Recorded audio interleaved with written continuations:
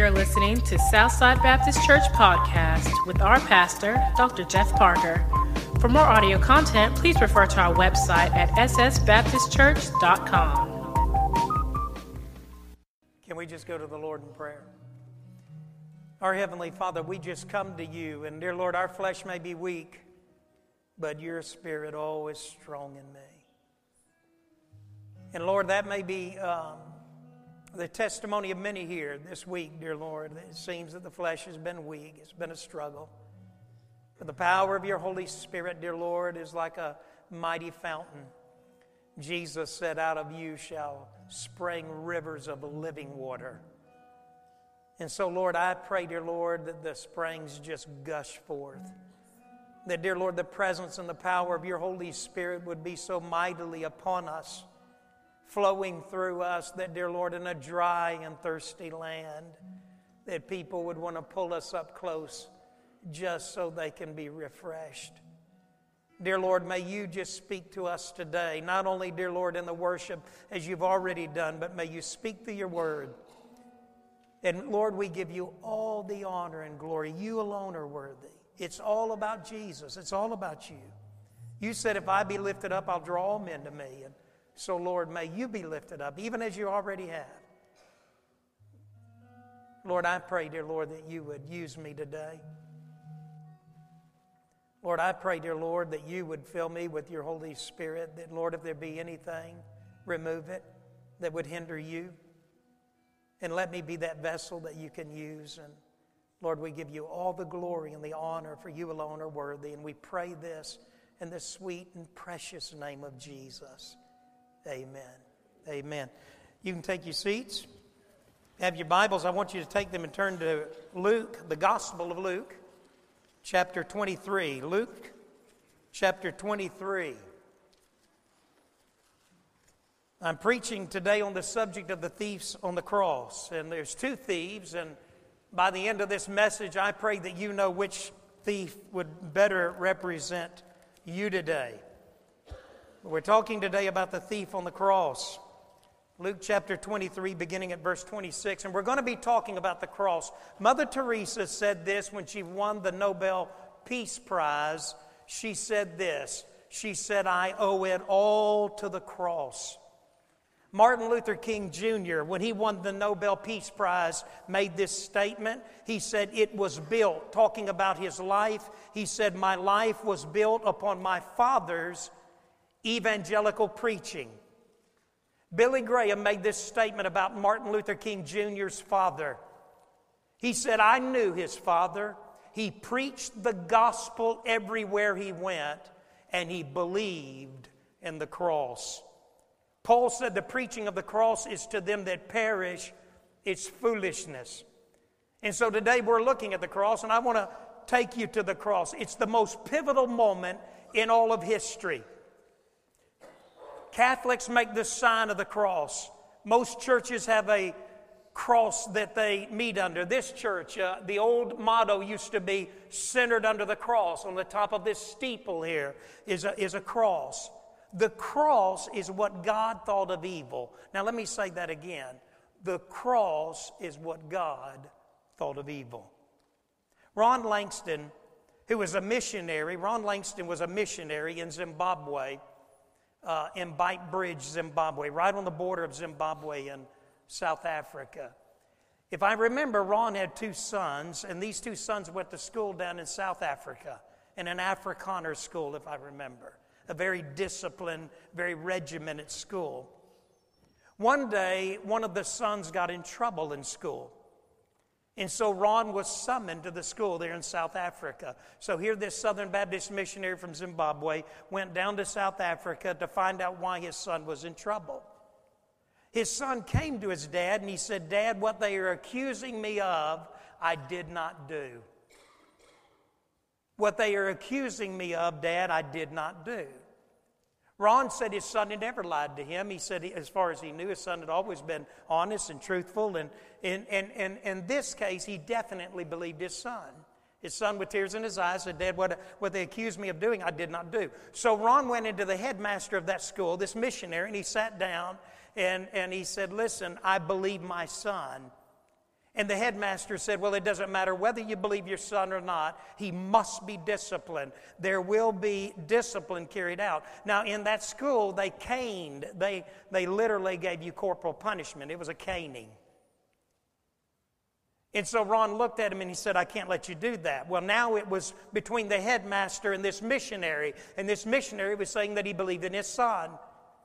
And so finally Ron said this. He said, if you've got to carry out the punishment, then you'll have to carry it out against me. And this Southern Baptist missionary leaned across the desk, and his son stood there and watched while he was caned, while he was disciplined on behalf of his son.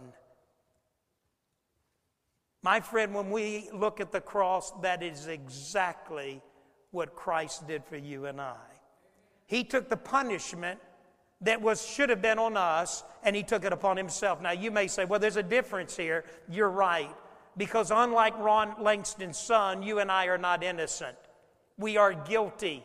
We deserve the punishment, and Christ took that punishment upon himself. Now, we're looking at the Gospel of Luke, chapter 23. So I want you to look there with me in verse 26.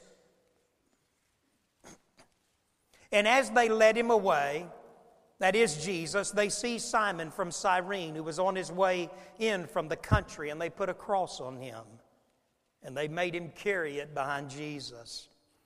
A large number of people followed Jesus, including women who mourned and wailed for him. Jesus said to them, daughters of Jerusalem, do not weep for me, weep for yourselves and for your children. For the time will come when you will say, blessed are the barren women, the wombs that have never bore, the breasts that have never nursed. Then they will say to the mountains, fall on us, and to the hills, cover us. For if men do these things when a tree is green, what will they do when it is dry? 2 other men, both criminals, were also led out with him to be executed.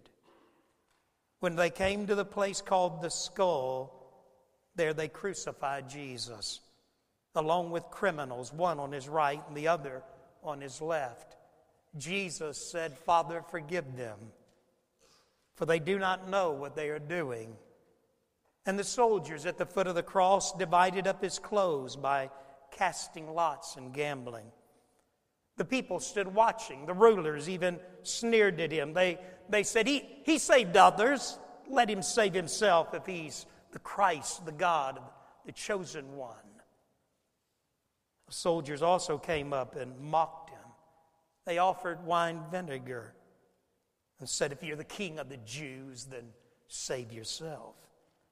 There was a written notice above him which read, this is the King of the Jews. One of the criminals who hung there hurled insults at him. Aren't you the Christ? Save yourself and us. But the other criminal rebuked him. Don't you fear God? Since you are under the same sentence, we are punished justly, for we are getting what our deeds deserve, but this man has done nothing wrong. Then he said, Jesus, remember me when you come into your kingdom. And Jesus answered and said, I tell you the truth, today you will be with me in paradise. So here Luke gives us an account of the cross of Jesus Christ. Here we are at Golgotha, the hill that is called the Skull. Luke is writing this account. In fact, Luke was an interesting individual. Luke was a physician, a traveling partner of the Apostle Paul. While Paul was in prison, Luke was doing his research, getting this gospel we call Luke, together in order to give it to Theophilus, his friend, to give an orderly account, Luke says, of everything that had transpired in the life of Christ. And in Luke's gospel here, we come to the climax. It's as if the gospel of Luke, like a story, is building us to this moment, to Golgotha, to the cross, to Calvary. In fact, all of history's been moving us this way. From Genesis all the way through the Old Testament, we've been moving to this event, this moment in history. William Barclay said this. He said, when you look at this whole event, the crucifixion, He said it is a carnival atmosphere. It's during the Passover. In fact, William Barclay said this. He said, when a criminal was condemned to be crucified, he was taken from the judgment hall. He was set in the middle of a hollow square of 4 Roman soldiers. He was beaten meticulously. He was then marched by the longest route, while before him marched a soldier holding a placard with his crime written upon it. In other words, what we know of Jesus in this event was that a Roman lictor, who used an instrument called the cat of 9 tails. It was 9 strands of leather interwoven with bone and with metal. He was very capable at what he had been doing, what he did. In fact, there were over 30,000 crucifixions during this time. This was not unusual. Jesus, from the time he was a little boy, making his way to the temple, would periodically see where the Roman soldiers had crucified people and left them to line the roads. This is not anything new. Jesus is beaten by the Roman lictor, the cat of 9 tails. It whips and it flays his flesh. The Roman lictor was very good at it. He would often take a man within an inch of his life. He was very, very methodical about it. Then Jesus, after he was beaten, would be taken the longest route possible because the Romans would make an example out of him. They wanted the rest of this community to see the high cost of treason. So he's taken the longest route. A Roman soldier marching in front, carrying a placard that names the crime that he's been committed of. He goes down crowded streets. Masses are gathered. Crowds are mocking and jeering and ridiculing. They're laughing. They're spitting on him. The Bible says without the shedding of blood, there's no remission of sin. John the Baptist said, "Behold the Lamb of God that washes away the sins of the world." In fact, yesterday, to get myself ready for Easter, I was all alone and I put in the Passion of Christ. Mel Gibson's story of the Passion of Christ, this scene here. At a point when the Roman lictor began to whip Jesus, when he began to beat him, instantly in my home by myself, I stood to my feet. I began to walk toward the TV. My tears began to stream down my face. And I began to think of the song, "Must Jesus bear the cross alone and all the world go free?" No, there's a cross for everyone, and there's a cross for me. And I was standing in the middle of my living room, all alone at home there, looking at this scene and beginning to weep. Let me ask you something. What does the crucifixion and the cross mean to you?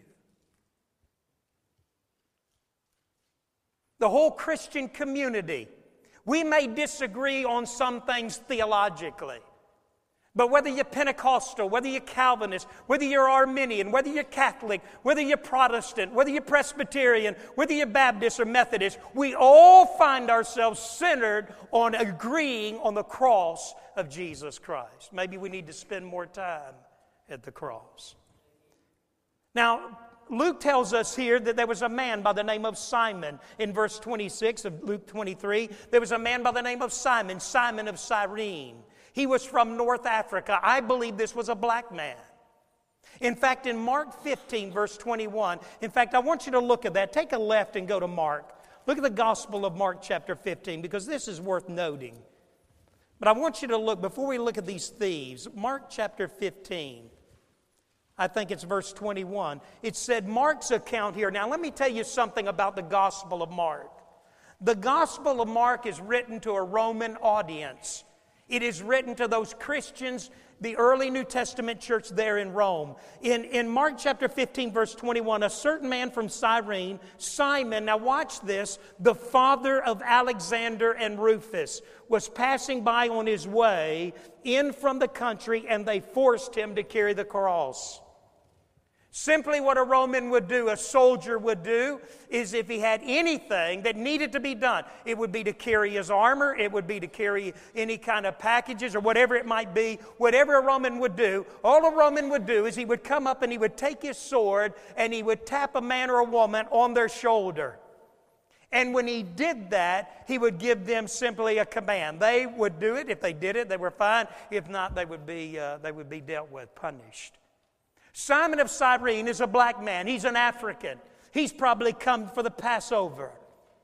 Mark is writing to a Roman audience, and Mark knows that these people in Rome in the early New Testament church knew this family. They knew this man, Simon of Cyrene, because Simon of Cyrene would not only carry the cross of Christ, he would become a pivotal figure in the early New Testament church. In fact, Alexander and Rufus were leaders in the early church. In fact, they are so much so that in Romans 16:13, Paul mentions the son of Simon Cyrene, Rufus, and speaks of the wife of Simon who carried the cross as being like a mother to him.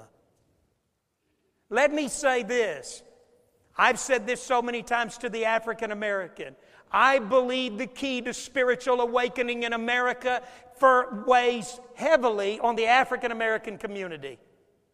I believe they are a critical key in the hand of God of bringing spiritual awakening to America today. And there's a quietness here. But you can let that weigh deep into your heart. So it's interesting here that an African, a black man, carries the cross. Now, what I want you to see here also is the crucifixion and two thieves. There are two thieves. Luke tells us about two thieves, two responses, and two outcomes. And today I want you to ask yourself the question, which thief am I? Which thief am I? Now let's pick up at chapter 23, verse 39.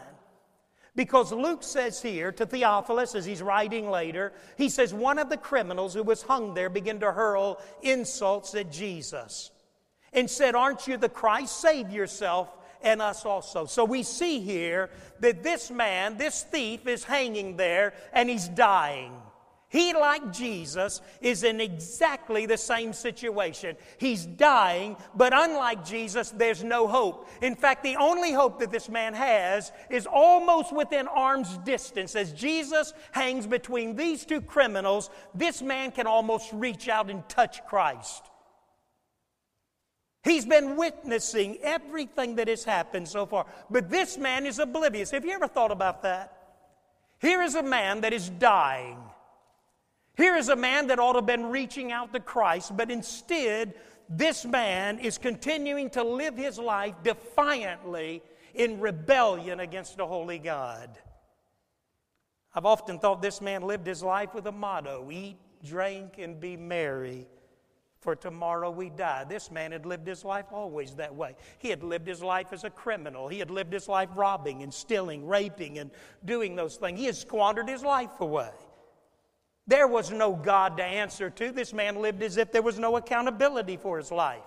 He could live the way that he wanted to. And so as this thief is hanging there, waiting to die, he's oblivious to Jesus and any hope of salvation. And when I read this, every time I read this, I think to myself, why? I want you to listen closely, because there's some of you in this room that thief represents you right now. You live for the world. You live as if there's no accountability, as if there's no God. And it was this thief. And I think that the reason he did that, and I want you to write these down. I think, number one, this thief had been running with the devil. You think about that. You're either, listen, God is either your father or your father's the devil. You're either surrendering and living your life for Christ, or you're living your life for the world, the flesh, and the devil. And this man had lived his life oblivious to God, in rebellion against God, and running with the devil. He had made a decision a long time ago, perhaps as a young man. He had made that decision that he would turn his back on everything that was good, on everything that was godly. He turned his back against his parents, against his family. He went out, he probably meandered down to the Jordan River, because there was a nut down there by the name of John the Baptizer who was down there preaching at the Jordan. He had heard this prophet that was preaching about a man, the Messiah, the one yet to come, who would baptize with fire, who offered forgiveness of sin. But I believe that this thief went down there. When he listened to that, he just kind of waved his hands and kind of laughed and said, "That's just Pharisaic religious garbage." He had lived his life listening to the speech of the devil. You know it. Beer commercials, Schlitz, Budweiser, they tell us. What do they tell us? They tell us the same thing. You only go around in once. You only go around once in life, so reach for all the gusto you can get because this is all there is to it. There's nothing else afterwards. They do what a lot of people do. They make a deal with the devil. In fact, I want you to take a left and look at Luke 4. In Luke chapter 4, I want you to see this. In Luke chapter 4, verse 5. In Luke chapter 4, verse 5 and 6 and 7, I want you to see, do you remember the temptation of Jesus?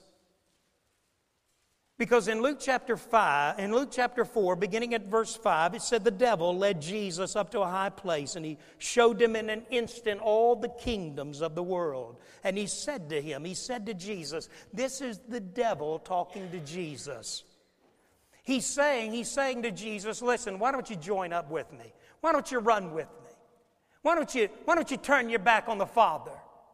Listen, there's a better way to do what you're trying to do. Why don't you let me help you? And you see, that's the enemy. That's the way the devil works. The devil will always try to sell you on his program.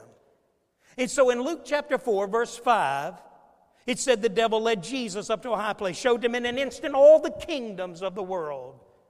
And he said to Jesus, he said, I'll give you all their authority, all their splendor.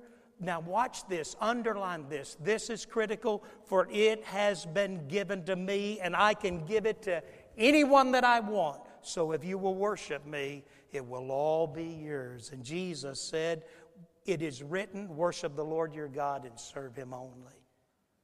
You see, that's what the devil does. Hollywood is filled with testimonies of men and women who, like that thief, at some point in their pilgrimage, in their journey, in their life, they turned their back on Christ. They turned their back on the gospel. They said, I don't want to hear that. And they made a deal with the devil. Hollywood is full of it. Music industry is full of it today. How many men and women, young men and women, start out in gospel ministry, singing songs about Christ, and before long they slip down that path. Whitney Houston, a godly young lady, filled with a talent like few women will ever have that ever walked the earth. But eventually walking away from that gospel music, that simple church choir, and going in another direction. I remember when I was listening, I listened to the funeral. It was several hours of Whitney Houston, and I was remembering a gospel singer, a dear friend of Whitney's, Whitney had gone down one road and she had gone down another. And she was giving testimony of that moment when they divided paths and they went different directions.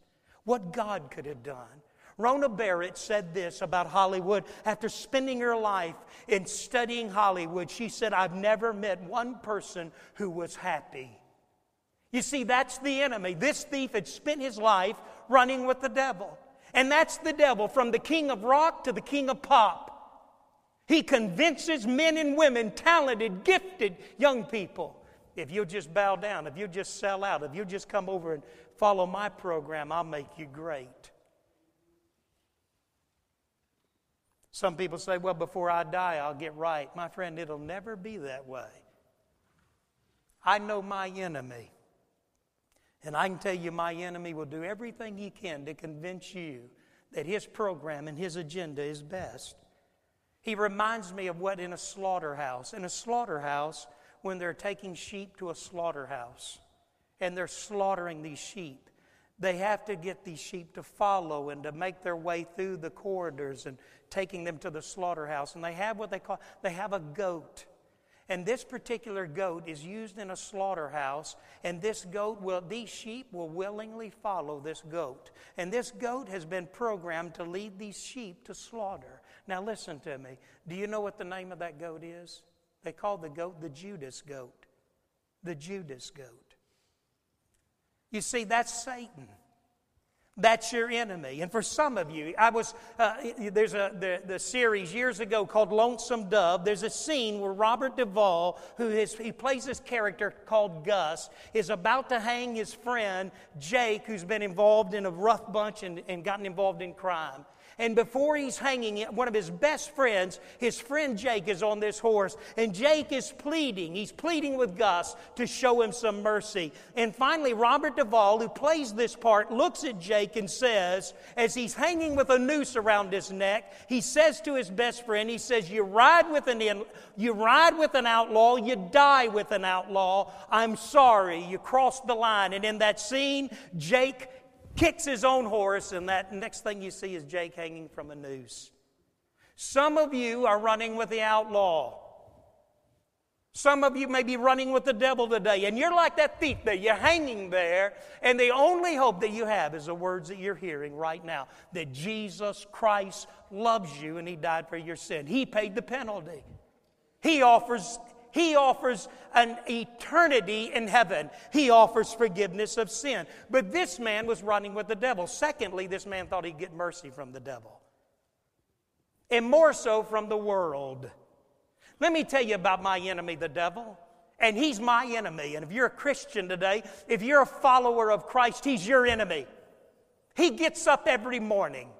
He's right there with you when you get up in the morning. That's why it's important that you and I understand that Jesus said, I am with you always, even to the end. I'll never leave you. I'll never forsake you, because I can tell you this much, your enemy doesn't leave you. And you need Christ. This man thought that he would get mercy from the world, from the devil. This man thought to himself, man, this thief is hanging and he's dying, and as he's looking at Jesus there, Jesus is saying things like, Father, forgive them, for they know not what they do. He's praying out to the Father. Instead of being moved to mercy, instead of being moved to cry out to Christ, this man is becoming more hardened. You see, that's what happens in a room like this. God's love will harden some of you, and some of you it'll soften. Isn't that a strange thing? You know, I've often thought, why would this man who's about to die be ridiculing Jesus? Because he thought if he went along with the crowd. See, he'd spent his life that way. He thought, well, if I go along with the crowd, maybe they'll have mercy on me and they'll take me down. I was speaking in a school in the United Kingdom, in the UK, in England. While I was speaking in this school, I came to a point that I was trying to tell young people what our enemy, the devil, will do. How he'll use people. And I said, when I was a boy growing up in Florida, I would go out into an orange grove and I would pull an orange, and as I would pull that orange off, I would roll it in my hand. Now, these were stolen oranges. I wasn't supposed to be in that orange grove. But I would slip over in there and I would steal those oranges. I would take those oranges, me and my buddies, and we would roll them around in our hand. Now, the reason we did that, we were softening that orange. Then we'd pluck a hole, we'd punch a hole in that orange, and then we'd take and we'd squeeze out that juice. And do you know what we did with that orange when we got through with it? We'd just toss it off to the side and grab another one and do the same thing again. That's your enemy. I was telling this story in England, in a high school there in England, and as I was doing the demonstration, I was actually rolling an orange, and I was talking about what the enemy will do to you and what the enemy will do to me, and what I believe the enemy had done to this thief. You see, this thief had been running with the devil. This thief thought that he'd get mercy from the devil and even from the world, but this is what the world will do with you young people, and this is what the devil will do with you, and what the devil may be doing right now. But in this school in England, I began to roll this orange around, softening it. Then I punched a hole in it, took a knife and punched a hole in it. And then I took it and I began to drink the juice out of that orange right there before this packed assembly room with all these high school students. Now, I hadn't planned this, but there was a metal garbage can like they have in schools all the way across. I mean, listen, it was literally maybe to that wall, and I'm probably from here to that wall from it. In a strange kind of twist of ways, when I got through and I was talking about what the devil will do and what the world will do if you don't give your life to Christ, I said, and do you know what the devil will do when he gets through using you? I said, he'll throw you. And now I was just going to try to get close to the garbage, but I nailed that garbage can. That orange, it hit that garbage can, it whipped around in that garbage can, hit the bottom of that garbage can, and that assembly just erupted in applause. And I said, well, you know, an American when it comes to shooting baskets. But you see, that's our enemy. I don't know about your house, but the spiders are taking over at my house. They're everywhere. They literally, I get up in the morning doing this, walking down the hall. I cannot believe, what is the deal with spiders? And so every once in a while I go around and I'm brushing out the spider webs outside, inside. It just seems like they're taking over our home. And when I look, I see all of these insects. And when you look closely at those insects, you realize they're just dried out shells. They're just remains. In other words, what I've been able to learn from a spider is that what a spider will do is when he bites, he will secrete an enzyme into the body of that insect. And basically what it does, it just turns the insect's insides into a mush. Can I tell you that's what sin will do to your life? Can I tell you that's what our enemy, the devil, will do to your life? Can I tell you that that's what had happened to this thief? This thief was hanging there. Listen, he was unrepentant. He was running with the devil. He had spent his life running with the devil. He thought, secondly, he thought, maybe I'll get mercy from the world. Maybe I'll just go along. And you see, some of you, that's how you live your life. You can't stand to stand out. You want to blend in. Oh, you think you're a leader and you think, man, I'm my own person, buddy. I'm my own boss. No, you're not. You're just like all the other people around you because you're afraid to stand out and be different. Some of you are Christians and followers of Christ in this room, but nobody knows that. Your neighbors don't know it. People you work with, nobody knows it. There are no undercover agents for Christ. But this man was running with the devil. And it may be you today. You see, you may be here today and you say, I just don't understand why everything goes wrong in my life. Let me say this. Maybe it's who you're hanging around with. You see, you and I, we don't have a physical problem. If we had a physical problem, we could just kind of figure that one out. But we have a spiritual problem, and that spiritual problem is that every man, woman, boy, and girl in this room has a piece missing in their life. And it is a piece that can only be filled with Christ. In fact, your Creator left it there. Sin stole it. Sin took it away. Sin will never fill it. It is only the Savior. Peter said it. To whom shall we go? You have the words of eternal life. Some of us in this room need to come to the point of the old gospel song that says, to where could I go? Where could I go but to the Lord? The centurion said as he hung Jesus, as he actually nailed him to the cross, he looked at this man that was hanging there. He said, truly he was the Son of God, for no man spoke like this man spoke. Some of you are parents here, and you know what your thought is? What's it matter? What does it matter spiritually? I heard the story of a businessman who was in his office building. He was a business tycoon, very wealthy, very prominent. He was a mover and shaker in the business world. And he had just come out of a deal where he had made a deal, but he had been dishonest and he had cheated people in the process. And he walked into the bathroom, and the bathroom on that floor of that beautiful, massive business, that business building. And as he went into the bathroom there, he saw one of the individuals that had been in that meeting. And that individual looked at him and said, doesn't it ever bother you that you ethically and morally do some of the things that you do? He laughed and he said, not at all. He said, I don't have no problem with it at all. He said, I'll cheat, steal, do whatever I have to do to get where I'm going. And then he looked at his friend and he said, because who will know about that time a toilet flushed? He thought he and that man were the only ones in that room, and a toilet flushed. And a little boy walked out and he looked up at him, and it was his own son. And tears began to trickle down his cheeks, and he looked up at his dad, and then he walked out. He didn't say a word. You see, he didn't realize it, but his own son knew. Hear me, parent. Hear me, young person. If you're running with the devil, if you're thinking you'll get mercy from the enemy, get mercy from the world, listen, the world will use you, and the world will not only use you, it will taint and affect the lives of the people that are around you. So you're either that thief or this one. Look at that next thief, verse 40, but the other thief rebuked him. Don't you fear God, he said, since you're under the same sentence. We're punished justly, for we're getting what our deeds deserve. But this man has done nothing wrong. Then he said to Jesus, remember me when you come into your kingdom. And Jesus said, today you'll be with me in paradise. John 1:12 says this, for as many as received him, to as many as have believed in him, he gave the right to be called the children of God. You know, Matthew tells us this. Matthew says that both thieves on both sides of Jesus, the Bible says, in the King James it said they both were railing. That means they were both mocking him. They were making fun of him.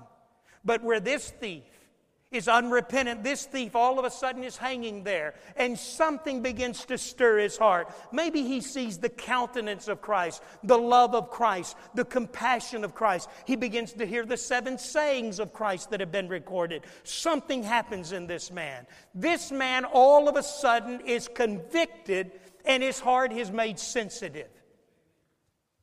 You see, and I believe this man also, he had heard John the Baptist preach repentance. He had heard this idea of repentance. The Bible says, repent and be saved. Nowhere does it teach that God will do this. He commands a lost man to do this, to repent. What does repent mean? It means to change your mind, to be moved in your heart, to do a 180. All of a sudden, this man comes under the conviction of sin, and he reaches out. You know, he fears God. In fact, the Bible says this in verse 40. It says, but he rebuked the other thief, and he said, don't you fear God. I believe this man finally came to a point that he feared something. He fears God. He looks at Christ. His heart is made heavy. He fears death. He thinks about he's getting ready to die. He thinks about he's getting ready to go into judgment. And he thinks to himself, in no way am I ready for that moment. And some of you in this room, you're not ready. You're not ready. Now, some of you in this room think you've got plenty of time. You don't know what time you've got. And you need to be ready right now. So this man feared God, and the Bible says that's the beginning of knowledge. All of a sudden, Hebrews 9:27, it's appointed unto man once to die, and after that the judgment. This man, verse 40, fears God. Verse 41, it says, watch this. It says, we are punished justly. We're getting what our deeds deserve. You know what he does? He sees not only God, he sees himself. He says, I deserve hell. I'm a sinner. I'm separated from God. The Bible says, Paul said in Romans 3:10, there's none righteous, no, not one. We've all sinned and come short of the glory of God. There's not a man or a woman in this room that is innocent. We are all tainted by sin. But look at verse 41 further. But this man has done nothing wrong. He begins to realize the innocence. He sees the innocence. He sees the beauty. He sees the spotless Lamb of God. My friend, and we'll close in a moment, but when we started this series on Ephesians, we built this corral. I built this corral. It's falling apart now. It's kind of like a picture of the church. This is the way the church is. When I built this, I was trying to help you to understand what it means to be in Christ. When you and I encounter Christ, when we receive Christ as our Lord and Savior, then the Bible says in that moment we're a part of His sheepfold. We are sealed, we're secure, we're safe. But we also use this to illustrate the Passover in the Old Testament. When Moses in that last plague, before he would lead the people of Egypt, lead the Hebrew people out of Egypt, do you remember what God told Moses? He said, you tell those Jewish people, you tell those Hebrew people to go out into their flocks, to find a lamb without blemish, and to take that lamb, to cut its throat, take that blood, spill it over into that basin, and go and with that hyssop, take it, dip it in that blood, and do it around that door frame, and when the death angel comes over, the death angel will pass. And that's a picture of salvation. When you and I appropriate the blood of Christ over our lives, the Bible says that we're sealed, we're safe, we're secure in Christ. Now let me ask you the question, have you done that? This thief began to realize that Christ was the spotless Lamb of God, that He washes away the sins of the world. And so he appropriated that to his life. He cries out. Look at verse 42. Then he said, Jesus, remember me when you come into your kingdom. Listen to this. I thought this was fascinating. He's the only individual that uses Jesus' first name in the whole story here of the crucifixion. Jesus, remember me. Paul said in Romans 10:13, for whosoever shall call upon the name of the Lord shall be saved. And you and I, some of you may be here today, and Christ is speaking to your heart, and you feel the weight of your sin, and you feel separated from God. You're not prepared to die. And Christ is dealing with you right now. And you want to do what blind Bartimaeus did. You know what blind Bartimaeus did? When the Bible said when Jesus passed by, blind Bartimaeus, this beggar, stood up and he said, Jesus, thou son of David, have mercy on me.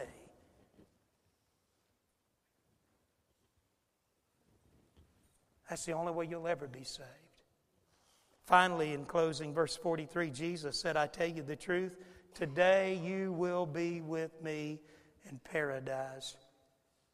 Absent from the body, for a believer, a follower of Christ, absent from the body, present with the Lord.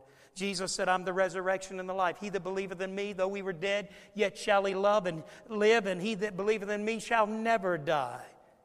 You see, when you and I encounter Christ, when we enter into a personal relationship with Christ, we're sealed, we're secured in Christ, just like those people in that little Hebrew home as they were gathered, as the blood was appropriated. The lamb's blood was appropriated over their life. They could hear all of the wailing and all of the heartache outside. But my friend, listen to me. They were sealed, they were safe, they were secure because they were covered by the blood of the Lamb. Are you covered by the blood of the Lamb? The Bible says today, if you hear His voice, don't harden your heart. Paul said now is the accepted time. He said today is the day of salvation. And some of you right now, Christ may be speaking to you. He may never speak as clearly as He's speaking right now. But are you saved? This man recognized Jesus. This man repented of his sin. And this man received Christ. This last week, Friday, I got the big idea that I would go over out of the kindness of a dad's heart, and I would wash Emily's house. Emily is one of our daughters. She just had a new baby, so I thought I'm going to do something for Emily. So Friday, even though I had other responsibilities, I thought, man, So I got me some concentrate, Clorox, I got my buckets, I got my hose, I got all my stuff, and I went over there, and before long she come out there holding that little new granddaughter of mine. She said, Dad, what are you doing? I said, Emily, I'm here to wash your house. She said, oh, Dad. Well, I mixed up, and I began to wash, and I was spraying it down with Clorox, and washing it and working, and then some places were not coming clean, and so I mixed a real heavy dose of Clorox, and I began to take a rag, and I was washing those shutters and washing this house that had become dull and dark and covered in pollen and dirt, and some of it had been there for a while, and I was just working feverishly, working hard, trying to get it done, thinking that it might rain. Emily all the while saying, Dad, I just appreciate so much you doing that. Washing down the furniture, doing this and doing that. I noticed my hand was hurting. And by the time I got ready to leave, and by the time I got home, I said, Sheila, my hand is killing me. I went and got in a tub of water and began to wash both my hands and wash my body. And this hand, I literally thought I was dying. It was hurting so bad. And before long, Sheila said, look at your hand, it's red. And then before long, blood began to come to the surface of it. And I told Sheila, I said, look at my hand. You can look at it now. It's covered in spots and places where it looks like it's just scabbed over. It hurt so bad I couldn't sleep that night. I was laying there. My hand was hurting so bad. I realized, Sheila said, you've got like a chemical burn there. I mean, nothing would bring any relief at all. Laying there at night just hurting and in pain. But it was in that moment that God began to speak to me. Sheila was asleep and God began to speak to me. And God began to remind me, son, I was in pain too. You were on a cleanup operation to clean a house up. I was on a cleanup operation to clean your house up, your body, the temple of my Holy Spirit. My hands hurt too. My hands hurt too. And it was like God just began to nudge me and to remind me of the sacrifice that He had made, the blood that had been spilled, the scars that had been taken by His body in order to make me clean. And my friend, He offers that same cleanness to you. The Bible says this. You know what the Bible says? The Bible said He'll forgive you. You know what the great thing about God is this? God not only forgives, He what? He forgets. It's a quality that we don't have. God can wipe the slate clean. God can write over your life right now, paid in full. God wants to do that. Have you ever invited Christ into your life? Have you ever given your life to Christ? Have you ever surrendered and made Him the Lord of your life? Could you do that? Would you do that today? Let's stand. Heads bowed and with eyes closed, nobody looking around. With heads bowed and with eyes closed, nobody looking around, could I ask you something? Which thief are you? Which thief are you? Are you the first thief? Are you just running with the devil? Thinking that one day maybe the world and the devil will show you mercy? The devil will never do that. He'll use you right up through your life. Young people, listen to me. He'll use you all the way to the end of your life. He'll take everything, every goodness, every little bit of goodness in you. He'll take it all. And when He comes, and listen, when you come to that moment of death, believe you me, He will leave you standing without any hope whatsoever. Are you that thief? Have you been running with the devil, thinking you'll get mercy from him, playing the game of the world? Or are you the other thief?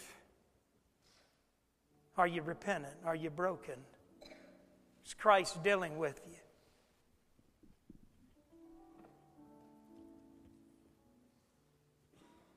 Is Christ dealing with you right now? Our Heavenly Father, we just come to You, Lord.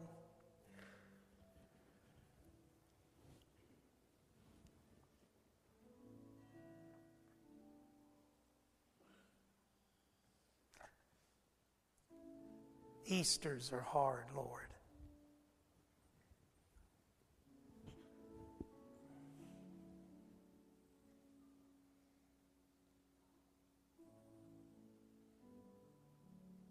There's a sadness in America.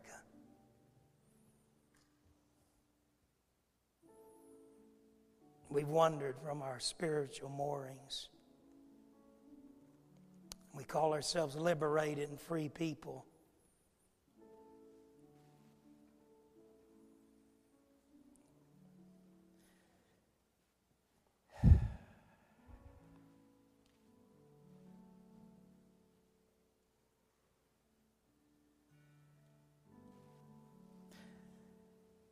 Lord, I've done the best I could.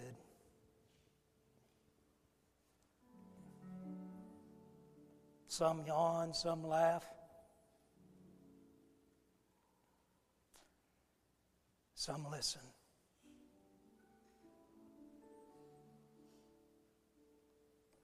These are desperate times, Lord.